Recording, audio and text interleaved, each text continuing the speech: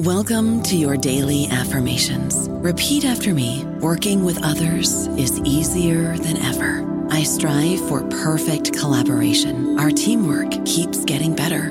Yeah, affirmations are great, but Monday.com can really get you the teamwork you desire. Work together easily and share files, updates, data, and just about anything you want all in one platform. Affirm yes to start, or tap the banner to go to Monday.com. This episode is brought to you by State Farm.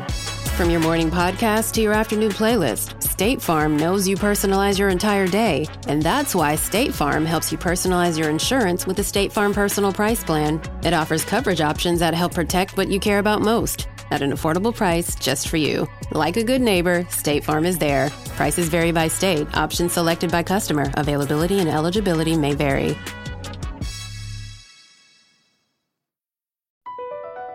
Across America, BP supports more than 275,000 jobs to keep energy flowing. Jobs like building grid-scale solar energy in Ohio and producing gas with fewer operational emissions in Texas. It's and, not or. See what doing both means for energy nationwide at bp.com/investing in America. Welcome to the New Books Network. Hello, thanks for joining us for this episode of New Books in Philosophy, which is part of the New Books Network. I'm Robert Talisse. I am professor of philosophy at Vanderbilt University. I co-host this program with Carrie Figdor, Malcolm Keating, and Sarah Tyson. Today, my guest is Michelle Moody Adams. Michelle is Joseph Strauss Professor of Political Philosophy and Legal Theory at Columbia University.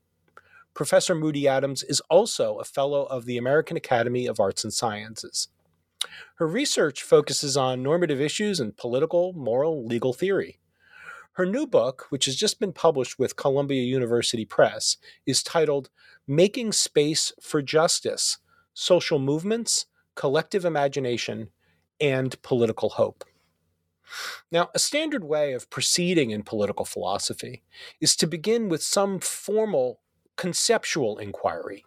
We might first try to figure out what justice, equality, autonomy, or freedom are, and then we may eventually begin thinking about how these goods might be pursued and achieved under real-world conditions.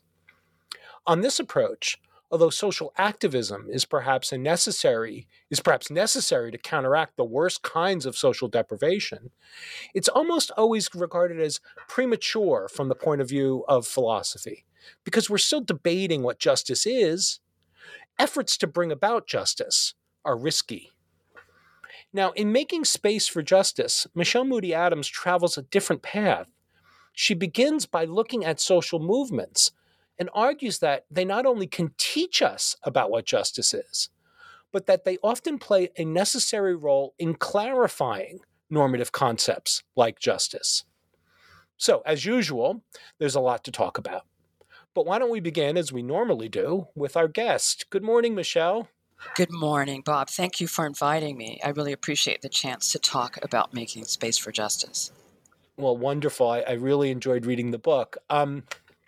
We usually begin these interviews with asking the author to share a little bit about him or herself. So can you tell us a bit about yourself? Absolutely. So I'll start by telling you something about a poem that was very influential in shaping my understanding of what I do in philosophy.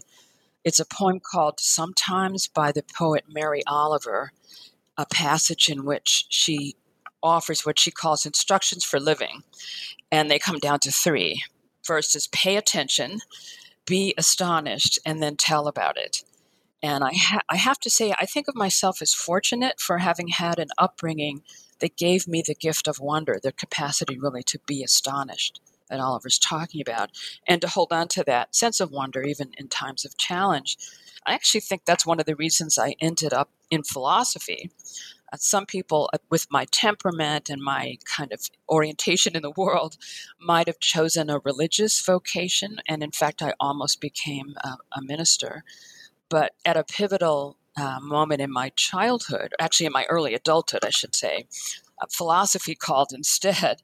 And it called while I was sitting in a college course at Wellesley, where I was an undergrad, a college course on Plato's Dialogues, during a discussion in particular of Plato's Symposium. Now, I'll say very quickly that it wasn't until much later that I came to understand why I eventually accepted the call. One afternoon during graduate school, while I was rereading Plato's Theaetetus, I had to pause for a while over this wonderful passage where Socrates says, philosophy begins in wonder. And then I realized at that moment that that's why I was called. I'll say briefly, I was born in Chicago. I went to public schools all the way until college, where I was an undergraduate at Wellesley, did philosophy, went to Oxford University under Marshall and did philosophy, politics, and economics there, and then did my PhD at Harvard under the direction of John Rawls. And for that project, I wrote on David Hume's moral philosophy. And I'll just give one slight bit of a further elaboration.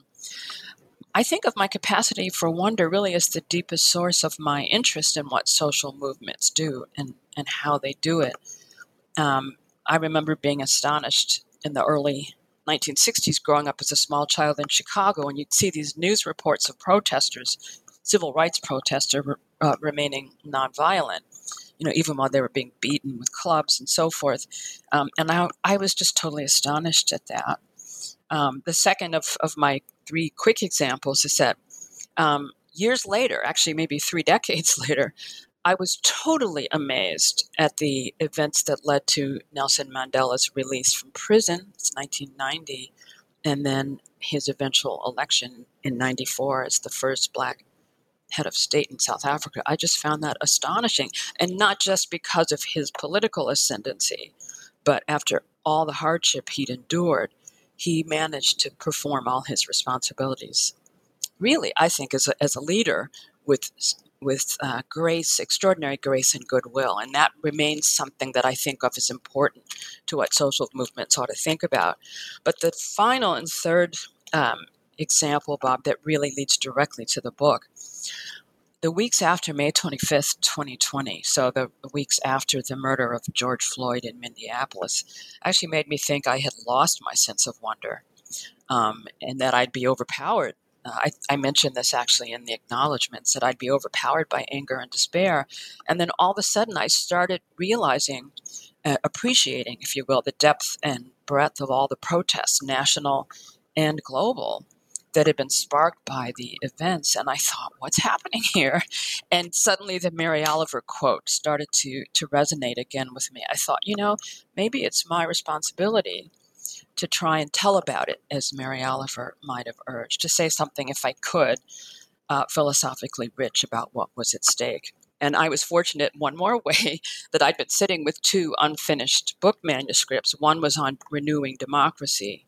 The other was on the role of imagination and social movements in seeking justice. And at that stage in June of 2020, really, it became clear which project I should try to complete first.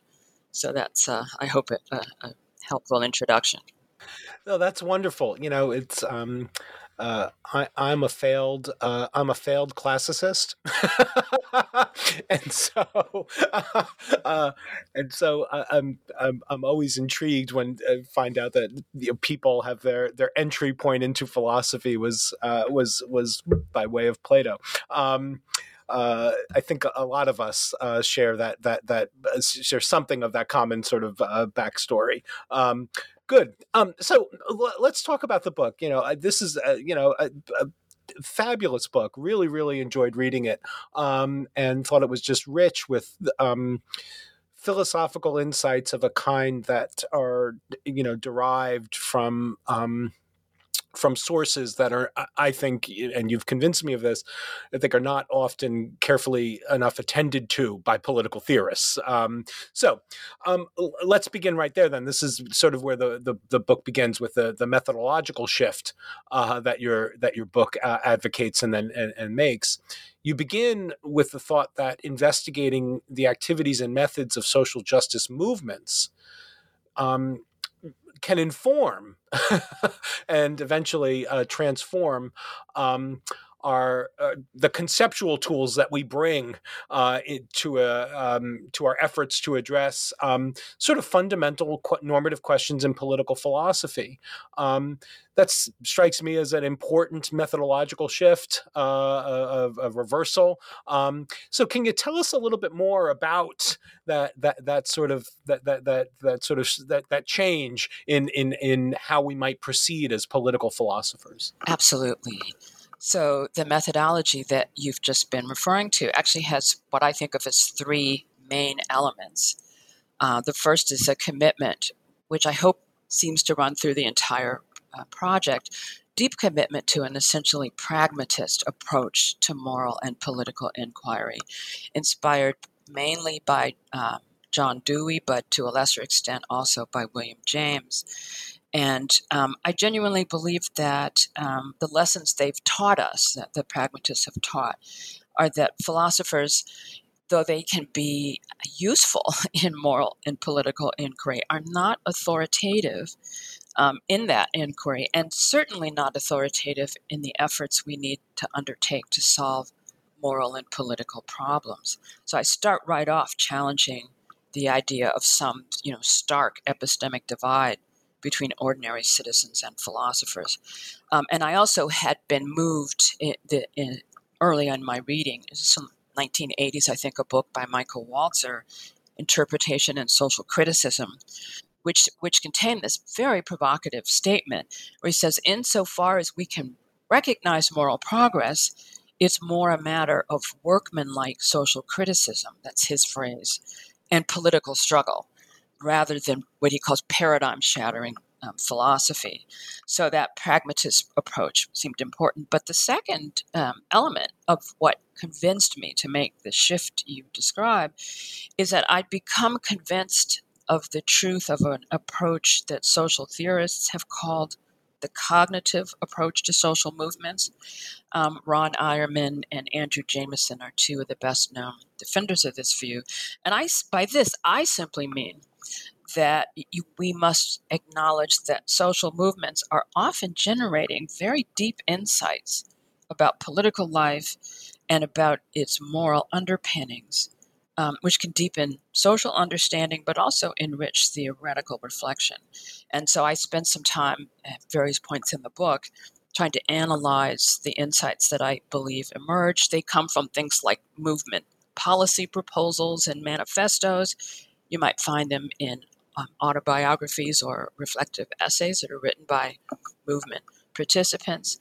I think documentaries and journalistic accounts that are authored by external observers help, but I also acknowledge that some of what you are best able to extract in the way of insights usually emerge from the writings of so-called organic intellectuals. That's a phrase, as you know, from Antonio Gramsci. And I think they help to generate a deeper reflective understanding of a movement's commitments and contributions. But finally, the third main appeal was that I had been very astonished, if you will, by a couple of moves that both Judith Shklar and Iris Young make. Judith Shklar in a book called The Faces of Injustice, which I don't think has gotten nearly enough attention. And then I agree with you there. I'm glad you think. I think it's a wonderful little book. Yeah. And then Iris Young's work primarily in Justice and the Politics of Difference. And then for me, later, the book Inclusion and Democracy. They make two assumptions that I think are important. One is that you cannot understand what justice demands unless you have a rich understanding of injustice, and that means actually looking into the faces of injustice, to use Shklar's phrase. But secondly, that you can't develop a proper understanding of injustice until you seriously consider the experience of injustice and take seriously the considered judgments, if you will, of people who've been subject to it. So I think of those three sort of prongs of methodological interest as shaping the shift I'm making in the book. Well, that's fabulous and very elucidating in ways that are present in the book, but go a little bit further. And I think that the pragmatist insight about experimentation, Yes, absolutely. is really key here, right? Because if you take that that sort of stock Deweyan principle that inquiry is not viewing the world, is not trying to get the right lens through which to picture things, but it is about sort of getting your hands dirty and messing around with things and seeing what happens and in directed ways, then it does look like moral inquiry has to become an endeavor that begins by taking seriously the practitioners, the practical, the practice of trying to make the world better, right? Absolutely. I would second not just the sentiment itself, but the way in which you phrased it. I completely agree. Oh, fabulous. I'm glad to hear that. So, having made this I think deeply compelling methodological move, the book then proceeds, and it broke it up into 3 parts, and first 3 chapters, which comprise the first part, presents a conception of social movements, and I found this also deeply compelling because that social movements are things to be conceptualized. It was struck me as an important philosophical insight that we need to say something philosophical about what they are. So you say that you first say what social movements are, and then you demonstrate how they contribute both to democracy and to ongoing endeavors for moral inquiry and just sort of forging moral concepts and refining them. So can you explain that, what you think the social movements are, and the contribution that they make to democracy and to moral inquiry? Yes. So I'll start by giving what we'll hope will be a concise definition. For me, a social movement is a sustained and organized endeavor in what I call, borrowing from social theory, extra-institutional contentious politics. And I'll give a brief definition of that later. But through their organized endeavors, they do one or more of the following things. So they might assert an unaddressed need. They might demand attention to some insufficiently acknowledged interest, or they might thirdly make a claim of unacknowledged dignity or worth, usually of some marginalized or excluded group, but also sometimes of a project in the world that's not taken seriously. And the goal is to change relevant institutions, policies, and practices. And it's really that last sentence, that last phrase, that helps us understand why it's genuinely politics, even though it is often not taking place within political institutions. So it's extra institutional. And the contentious part is that they make demands of various kinds or claims that can generate disagreement amongst the people to whom they are speaking. But that concept of contentious politics actually initially developed by a sociologist named Charles Tilly, and over the years he and various co-authors have refined the phrase. One of the things I like to stress here is that label, contentious politics, isn't appropriate only to social movements of the sort I discuss.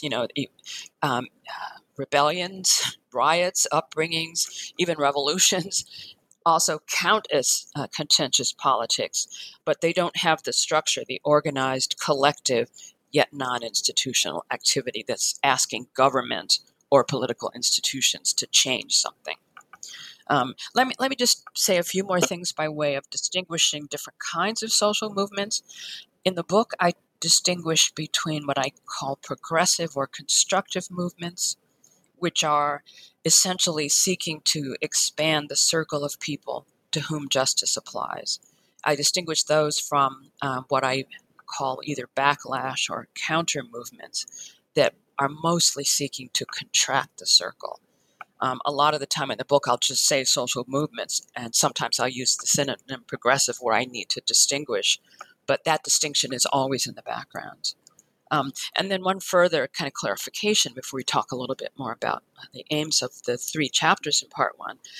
I talk not just about movements like the civil rights movement or the women's movement or the United Farm Workers, for instance, that are trying to make societies already purporting to be democratic better, so movements seeking social reform.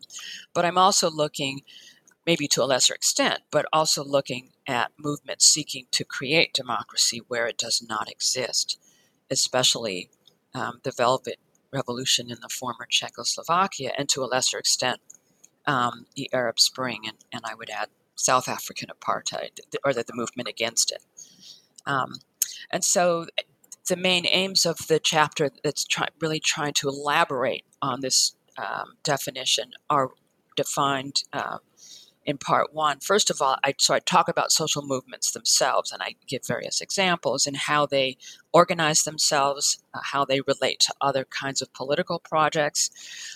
In the second chapter, I talk a lot about what social movements can teach us about the moral underpinnings of democracy.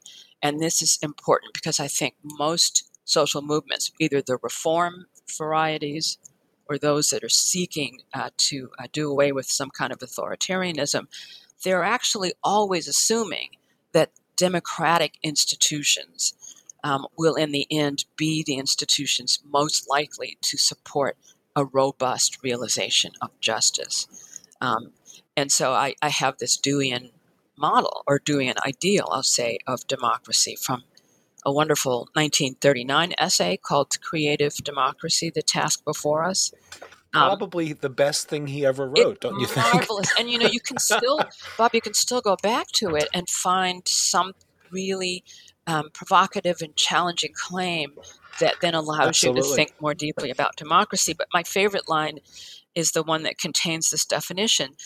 Democracy is what we could create is a free and humane experience in which all share and to which all contribute. And I think that's such a rich definition. I don't know that I get all that's possible to mine from it in the book, but I think it's a wonderful place to start in thinking about what democracy is.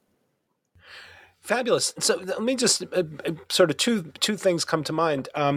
So the conception of social movement, just to pick up on Dewey again, so it does sound like it's your conception of social movements is inspired by the account of publics, right? Yes. In The Public and Its Problems. Absolutely. Okay, good. But also, because you emphasize this in the book, and I want to make sure that our listeners get to hear you say a little bit about it. Your conception of social movements, particularly the progressive social movements as you define them, I think it's important that you stress that.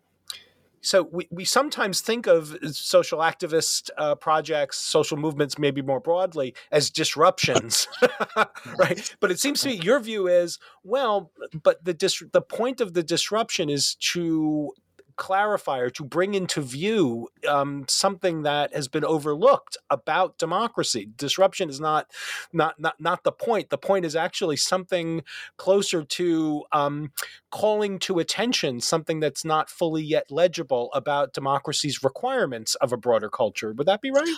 That's absolutely right. It's very helpful sort of articulation of a background assumption.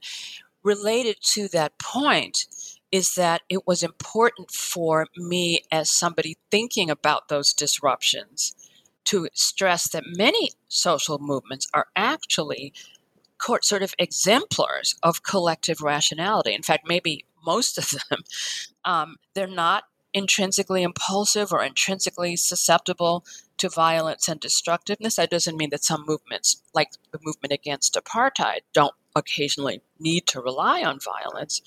But the model of kind of social group activity that the 20th century began with was shaped by a late 19th century writer named Gustave Le Bon, a very famous book called The Crowd, in which he's kind of confident that, that crowds are dangerous and they're the things that make themselves felt as a kind of social presence when your society is actually about to be destroyed.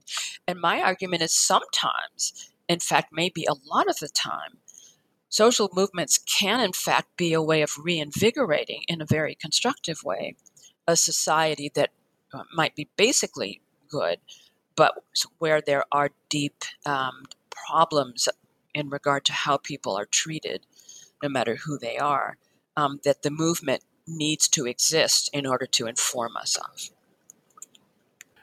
Right.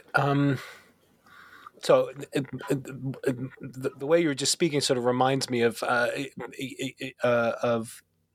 Martin Luther King in the letter from Birmingham jail, when he talks about the point of the nonviolent resistance is to create tension in the community so that something can be seen that has so that injustice can be seen, right? It's not merely making demands on the community. It's not merely resisting segregation policies, although it does involve all that. It's doing those things for the sake of bringing to attention something that has been all too conveniently occluded. Is that right? Absolutely. There are varieties of that claim in theorists, as diverse as Ronald Dworkin and John Rawls, but we need to remember that social movements can actually play a corrective role, and that their corrective role can succeed often because they are actually embodiments of the rationality that we're actually ignoring. I think it's very Socratic. In fact, in those passages in the letter that you're thinking, I think, most directly about, he actually cites the influence of a kind of Socratic notion of, the gadfly on the neck of Athens. It's a great city, but it sometimes needs to be awakened in some very important way. Now, I do talk about other kinds of movements that are not that don't function essentially in that way. And I think they can still be collectively rational. But, the Velvet Revolution in Czechoslovakia, for instance, wasn't necessarily doing this very same thing. There was an effort to introduce a dramatic change in the structure of society itself. Right. Fabulous. So, at the close of chapter 3, so you argue, you give, I think, a deeply compelling. Again, I really like this book. In case it's not so deeply compelling. I'm so flattered and gratified, really. Well, a deeply compelling picture, analysis of what injustice is. You said that injustice is a failure of humane regard for persons. Again, I found that deeply compelling. So can you fill in some of the details about, what you mean by the humane regard Absolutely. for persons and its failure? Yes, it's one of the central concepts in the book, I think, as you've surmised. I think of it as a combination of respect for the human capacity for rational agency and what I call compassionate concern for the human capacity to suffer. And this was very important for me. I struggled with how to phrase this and how to justify my claim that it was an insight coming from social movements. I think the problem is that in certain debates in philosophy, there's been a tug of war between those who think we should give moral priority to respect for agency and those who think we should give priority to the capacity for suffering. And I think social movements in a range of activities and projects have shown us that, in fact, not only do we need to try to combine them, but they're not fundamentally incompatible. It's true that the respect for agency has a morally distancing effect. It's about not interfering and not intervening and not coercing. And the idea of compassionate concern has a kind of moral connectedness at its core. But I believe that we're being asked by the most successful social movements to realize that those things can come together. I don't claim to have some algorithm for exactly how to strike the balance in regard to different kinds of social problems or concerns about justice and injustice. But I think that need to strike a balance is critical. And let me add one more thing. There's also a battle in philosophy, although I've discovered lately that it's also in history, it's also, cultural studies, between the idea of there being a common or universal humanity that's possessed by individuals, no matter who they are, humanity that institutions and in ordinary people alike have a duty to respect. And on the other hand, thinkers like Iris Young, for instance, who want to reject what she calls it, this enlightenment ideal, because out of fear, rather, that it may be suppressing diversity, that it may be demanding conformity to standards that ignore the differences that can obtain between people. And I actually want to say, I think there is a way to define humane regard in a way that doesn't have to ignore difference. I think it's central to the work, for instance, of the American Civil Rights Movement.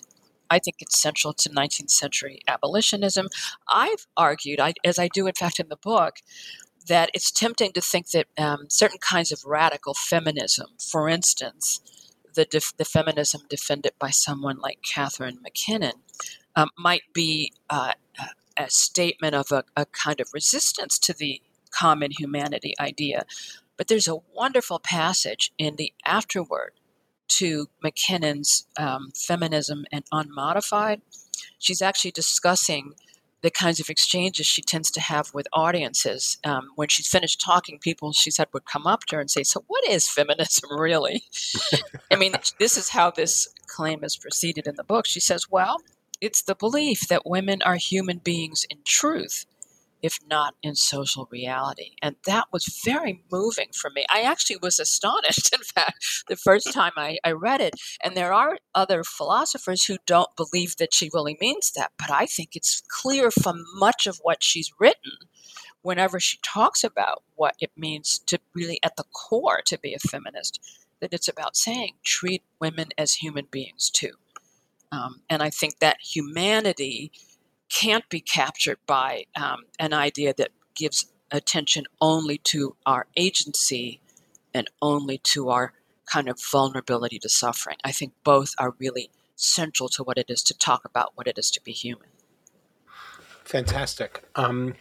So moving to part 2 of the book, so those chapters are devoted to showing how social movements can inform and refine and expand what you call the democratic imagination. So this, you say, is necessary for, as the title of the book, making space for justice, right? Not merely achieving justice. Well, I shouldn't say merely. Not only achieving justice or pursuing it, but making space for its pursuit.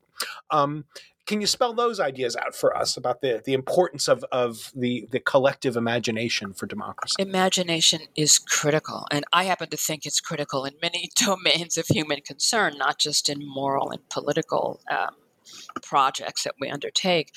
But a basic presumption I'm making is the idea that communities, political communities, are not actually rendered stable by rational consensus on principles alone, that we need some other kind of glue that unites us, especially, as the anthropologist Benedict Anderson writes, especially in circumstances where a community is just too large for people to have sort of consistent face-to-face contact. And I think that social movements in a variety of ways anticipated a very central idea that Benedict Anderson articulates in his book, Imagine Communities, that the stability of political communities is dependent on developing what he calls a deep horizontal comradeship. But it's made possible, this comradeship, by the capacity to imagine certain kinds of connections between people, in particular, connections that display a commitment to the idea of shared sacrifice. But the other way in which the concept of imagination starts to be relevant here is linked to an idea developed by Charles Taylor in the book Modern Social Imaginaries, where he says that collective understandings that shape any given way of life are mainly preserved in and by various products of imagination, images, civic art, and artifacts of remembrance, symbolic representations of a national identity like a flag, and certainly various myths and legends that we think of as maybe part of a founding story. The amalgamation of all these things helps to preserve a society's sense of who they are and what norms and values keep them together. And I don't say this as explicitly in the book as I probably could have, but I actually think that social movements have anticipated the point from Benedict Anderson about constituting communities through imagination, and the point from Taylor about the understanding that then allows us to move forward over time, being also rooted in imagination. So I spend a lot of time in part 2 arguing that we can't really understand what most social movements are doing unless we appreciate that in addition to familiar things like boycotts and sit-ins and marches and such, they've been trying to reshape or revise, sometimes quite dramatically even transform, a given social imaginary. And so I discuss in that part of the book what I consider 3 main forms of activism that are attempt to reshape a social imaginary: aesthetic activism, language activism, and narrative activism. And maybe we can say more about each of those. Yeah. Well, let's get to that in a second. So I was reminded on my walk into campus this morning. I walked to work here in Nashville. I saw a piece of graffiti that's new in my neighborhood, Okay. and it was some. I romantically think of some angsty teenager having graffitied the anarchist slogan, right? A better world is possible. Wow. Which I saw it and I thought of your book. It's like, oh, that's the appeal to the imagination, Absolutely. right? Envisioning a better world is part of is part of what social movements are about. It's absolutely critical. Maybe it'll be helpful here to say in a concise way what I mean by imagination. Yes, that would be great. I understand it as a complex and heterogeneous set of capacities that allow us to generate new images, experiences, ideas, stories, etc., that present unfamiliar possibilities and unfamiliar perspectives, but that can also stimulate novel reflection on what we take to be familiar and what is actual in the world. So it can look forward in a novel way, and it can look at the present and try and understand it or reconceive it in some novel way. And it's important for me that it is a heterogeneous set of capacities. Social movements have taught us, I think, that there's a wide array of activities and contexts in which imagination can be exercised itself, but also a broad range of cognitive, I'll say perceptual and affective capacities that are relevant to particular projects that involve the exercise of imagination. And so I think that the heterogeneity Right. of imagination and its products has actually been central to the work that social movements do. I don't know about you, but I'm very busy and I don't have a lot of time to cook. That's why I subscribe to Factor. Eating better is easy with Factor's delicious, ready-to-eat meals. Every fresh, never frozen meal is chef-crafted, dietitian approved, and ready to go in just 2 minutes. You'll have over 35 different options to choose from every week, including Calorie Smart, Protein Plus, and Keto. These are 2-minute meals. Factor meals are ready to eat and heat, so there's no prepping, cooking, or cleanup needed.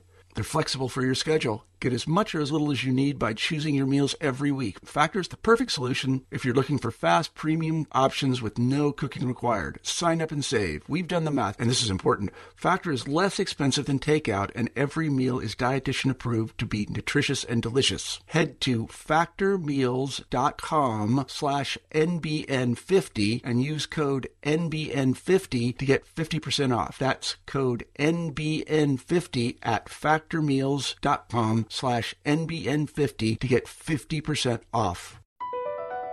Across America, BP supports more than 275,000 jobs to keep energy flowing.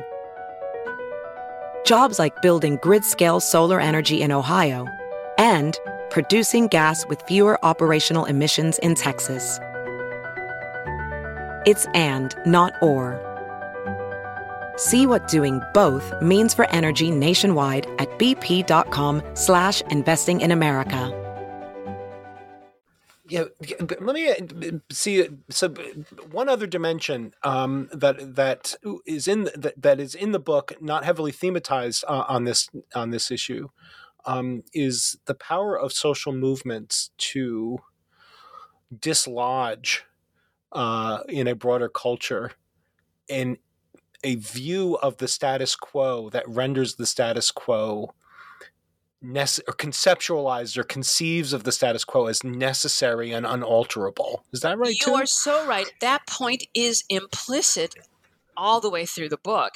But I have only lately started thinking, I should say initially, I thought this book would contain a kind of challenge to contemporary political thinkers who are appealing to the concept of ideology, to kind of talk about what sustains injustice even when decent people seem to not want to be unjust. Why is it they don't see that there's injustice and that they don't seek to challenge it, etc.? I didn't take that project on because I wanted to do other things that I thought might be, particularly to talk more about the backlash counter movements than I initially expected. But I'm actually working on a paper right now about the use of narrative, the retelling of socially dominant narratives in ways that sort of force people to relinquish conventional ways of understanding that might be the source of injustice, narratively speaking themselves. That if that capacity to dislodge narrative understandings of experience that sustain injustice is critical.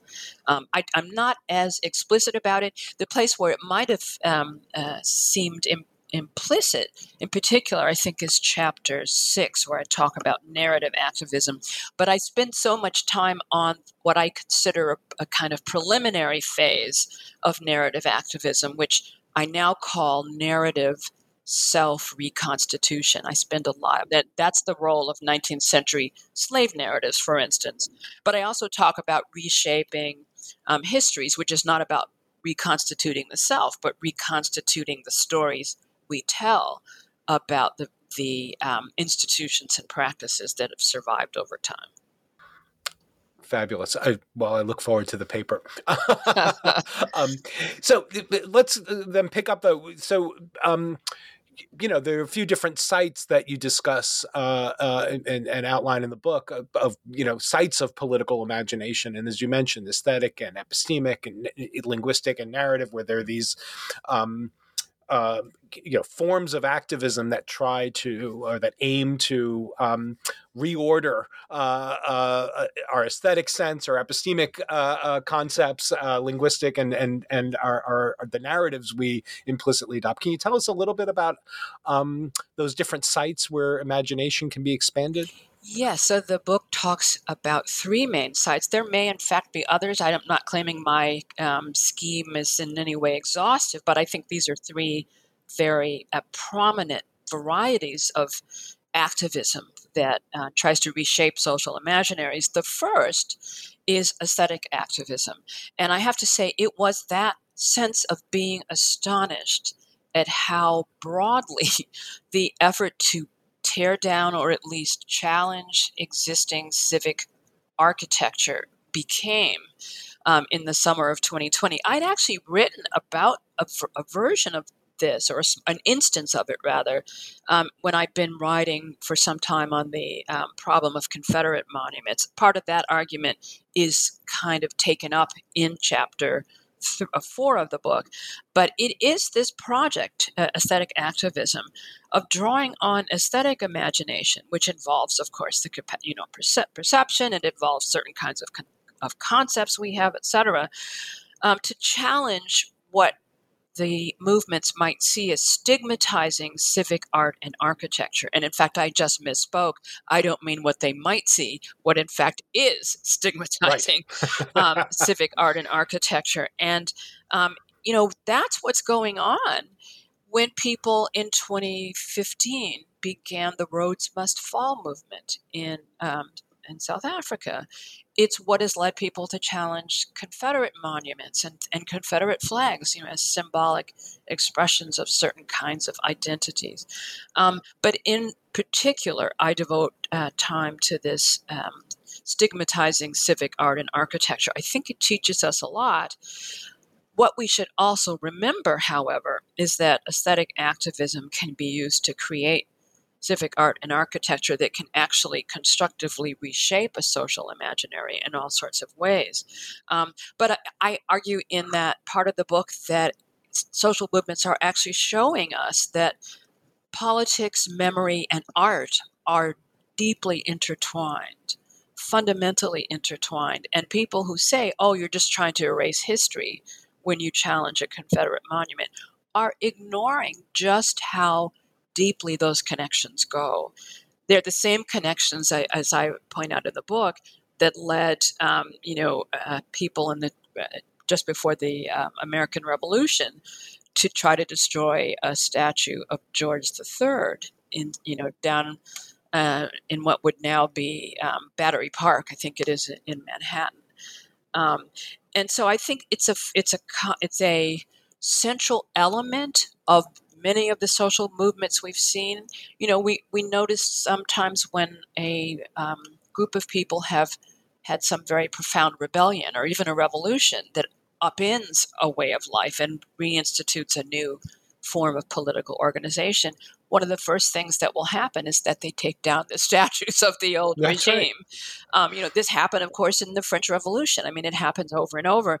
And those projects of removing or covering or reframing existing civic art are really rooted in an understanding of the role of aesthetic imagination in conveying certain messages about who matters in society, why they matter, about what kinds of events we have a duty to commemorate, whose suffering counts and whose suffering doesn't.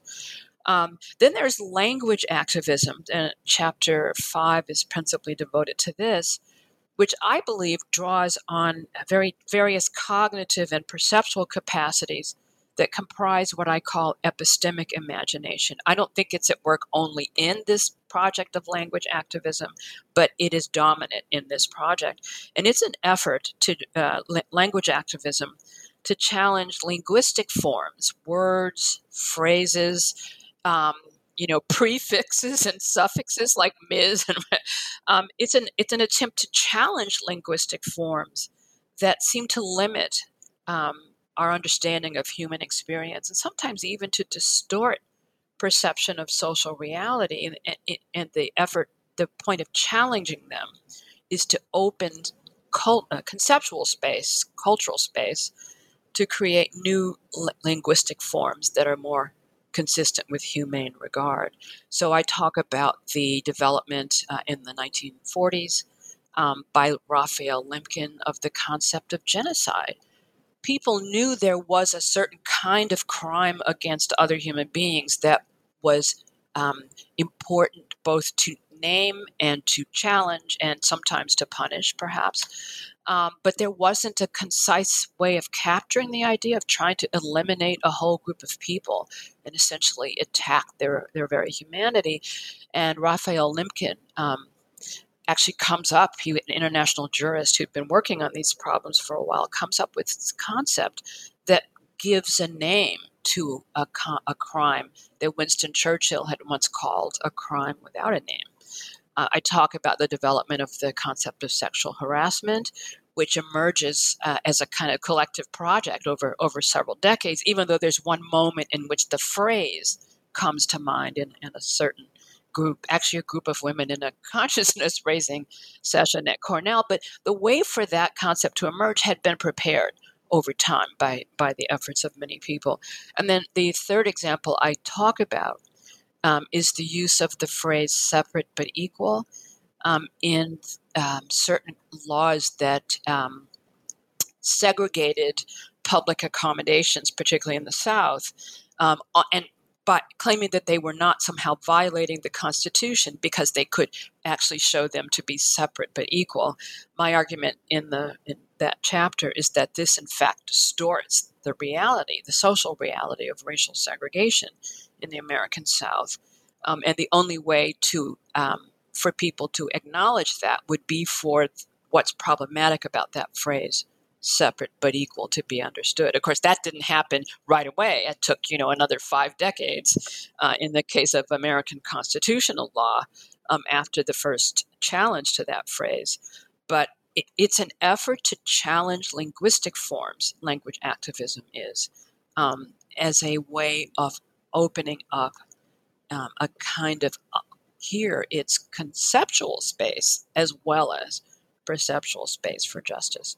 Then there's narrative activism, which I think is about as central to what all the social movements I discuss do as anything that I've mentioned so far, because here social movements, both as collective groups and sometimes as individuals who then become taken up by the collective, it's drawing on our cognitive and perceptual capacities that shape our capacity to create stories, to create what we can call narrative schemes.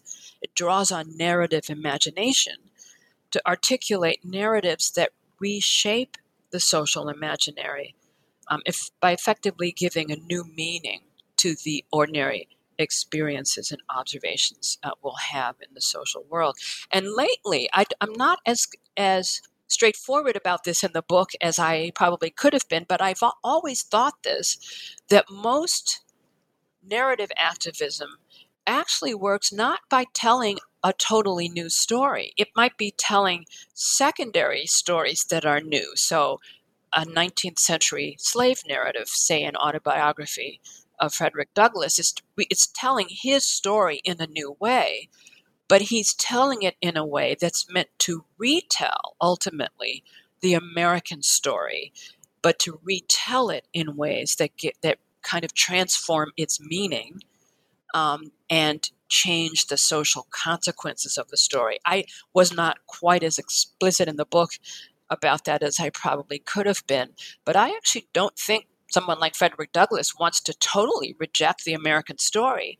He wants it to have room for a conception of people who are African descended and former slaves, etc., as people who are fully human.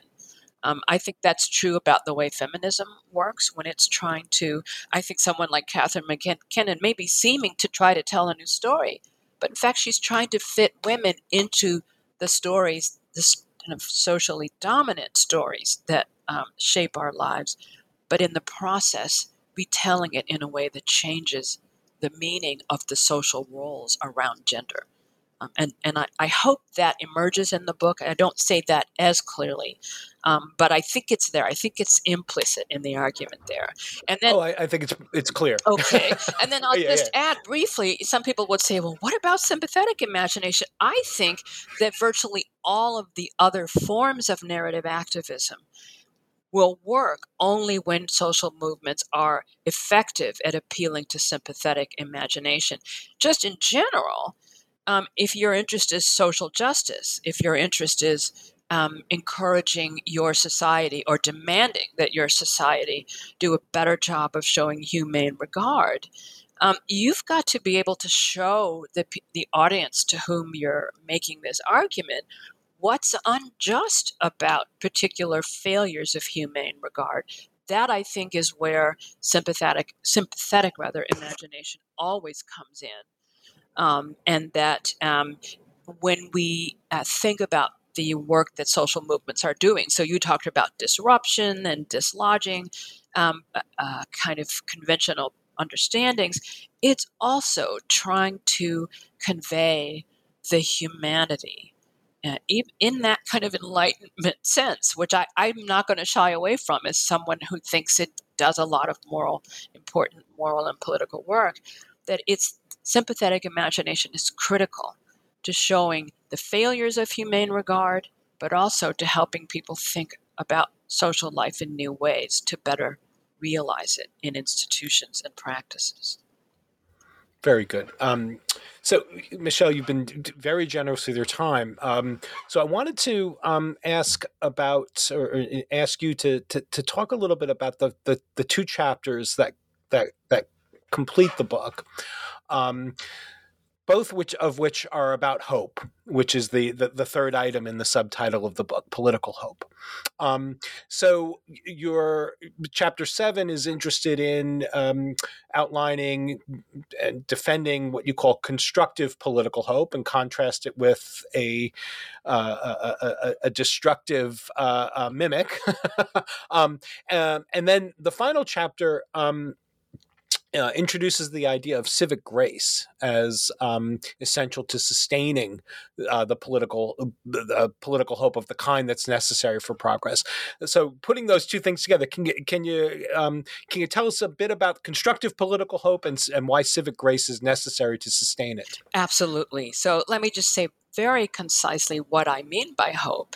I think of it as, in what's sometimes called the standard account in philosophy, as expectant desire. And it's a stance that combines wanting or desiring something to happen or be true with thinking that it could really happen or be true. It's not the same thing as optimism, which is in fact generally expecting that the good things will happen. That's not what hope is about. It's also different from wishful thinking, because I think you can wish for things that aren't possible, but hope is always in the conceptual realm of possibility. I also add that, there's a kind of ordinary object-oriented hope when you just hope you'll get an A on a paper. I also talk about volitional dispositions where someone might be oriented in the world in a way that kind of is resilient and is not willing to give up in response to challenging events. But then there's something I call an affective orientation that is really a way of standing, of existing, of positioning oneself in the world. And I think there's a form of hope that constitutes such an orientation. Ordinary political hope is a combination of object-oriented hope. I hope that I will get I hope I'll be able to get the kind of career I've always dreamed of. It's combined with also the volitional dispositions, a kind of, particularly in stable societies, with being resilient and not wanting to destroy society when things don't go well. But for me, the most important kind of political hope is that positional sort. It's critical to the work that social movements do. It's also critical in societies that are under various kinds of strains.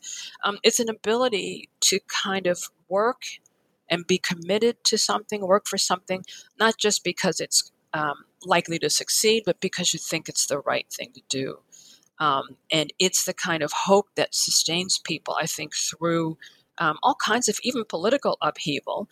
And I want to say that there are uses of the language of hope that are in some ways disingenuous, because they are the kinds of things that in the world are built on what I call dystopian stories, sometimes racial resentment, loss, and fear of one's place in the world, a kind of xenophobic fear that somebody's taking your place. And I think it's important to distinguish the uses of the concept of hope in those contexts from the genuine hope that appeals to the kind of constructive stance that I described as positional hope. Finally, I'll just say that civic grace is a critical component of what I think of as the democratic civic ethos, that it embodies the kind of hopefulness I treat it as the third kind, the positional hope, but has two elements. It's a consistent readiness, first, to extend civic goodwill to your fellow citizens, even some of whom may be determined political opponents, but it's also a willingness to treat their interests, their agency, and their moral standing with respect, but also to take seriously their capacity for suffering and pain. And I think it's important that really at both ends of what we might call the political spectrum, we can sometimes fail in our sort of moral requirements, if you will, in failing to understand how important that civic goodwill is to stable societies. But my favorite example of how potent civic grace can be, two examples actually come from the life of Nelson Mandela, I talk about these at various points. One of them is that 1990 release from prison when he consents to be part of negotiations to try to end apartheid without a bloody civil war. And that's really one of the reasons he ended up getting the Nobel co-recipient, the Nobel Peace Prize. But then shortly after becoming the first Black president, he offers this extraordinary gesture of civic grace, but also, I think, political hope, with an unanticipated display of public support for the South African rugby team when they were playing in the finals of the Rugby World Cup in '95. He goes out on the field. It had been discussed and I'll say sort of choreographed beforehand, but it was choreographed with civic grace, I think, in mind. It was rightly perceived by a vast majority of South Africans, Black and white, as a gesture of racial reconciliation and really an expression of hope for the moral renewal of South Africa. And I think the problem is when we're in the midst of political chaos, we hope won't be coming to our shores too soon, that but who knows? in democracies in particular, the possibility of civic grace is the thing we've got to hold on to as the thing that might help us stave off the effects of a kind of wide political breakdown. It's the opposite of destruction and despair. It's a way of standing ready to treat other people in your midst, even those you've never met, with humane regard. And I think in that respect, it's critical to democratic institutions, but also social movements. And might also be part of a diagnostic story one might tell about contemporary democracies, maybe of the kind that we're familiar with, right? Absolutely. There's a hint of that. There's a hint of the story in particularly at the end of chapter 7 and the beginning of chapter 8. But there still could be much more diagnostic work to do. I completely agree with you on that. Well, Michelle, thank you for your time today. It's been a great pleasure talking to you about this fabulous new book. Thank you so much. And well, it's been my pleasure. And to our listeners, thank you for joining me for my discussion, for joining us for our discussion. I've been talking to Michelle Moody Adams. She's written a fabulous new book. It is titled Making Space for Justice: Social Movements, Collective Imagination, and Political Hope. I highly recommend the book to anybody who's interested in any of the themes that we've been discussing. It's available now with Columbia University Press. Thank you for listening to New Books in Philosophy, and bye for now.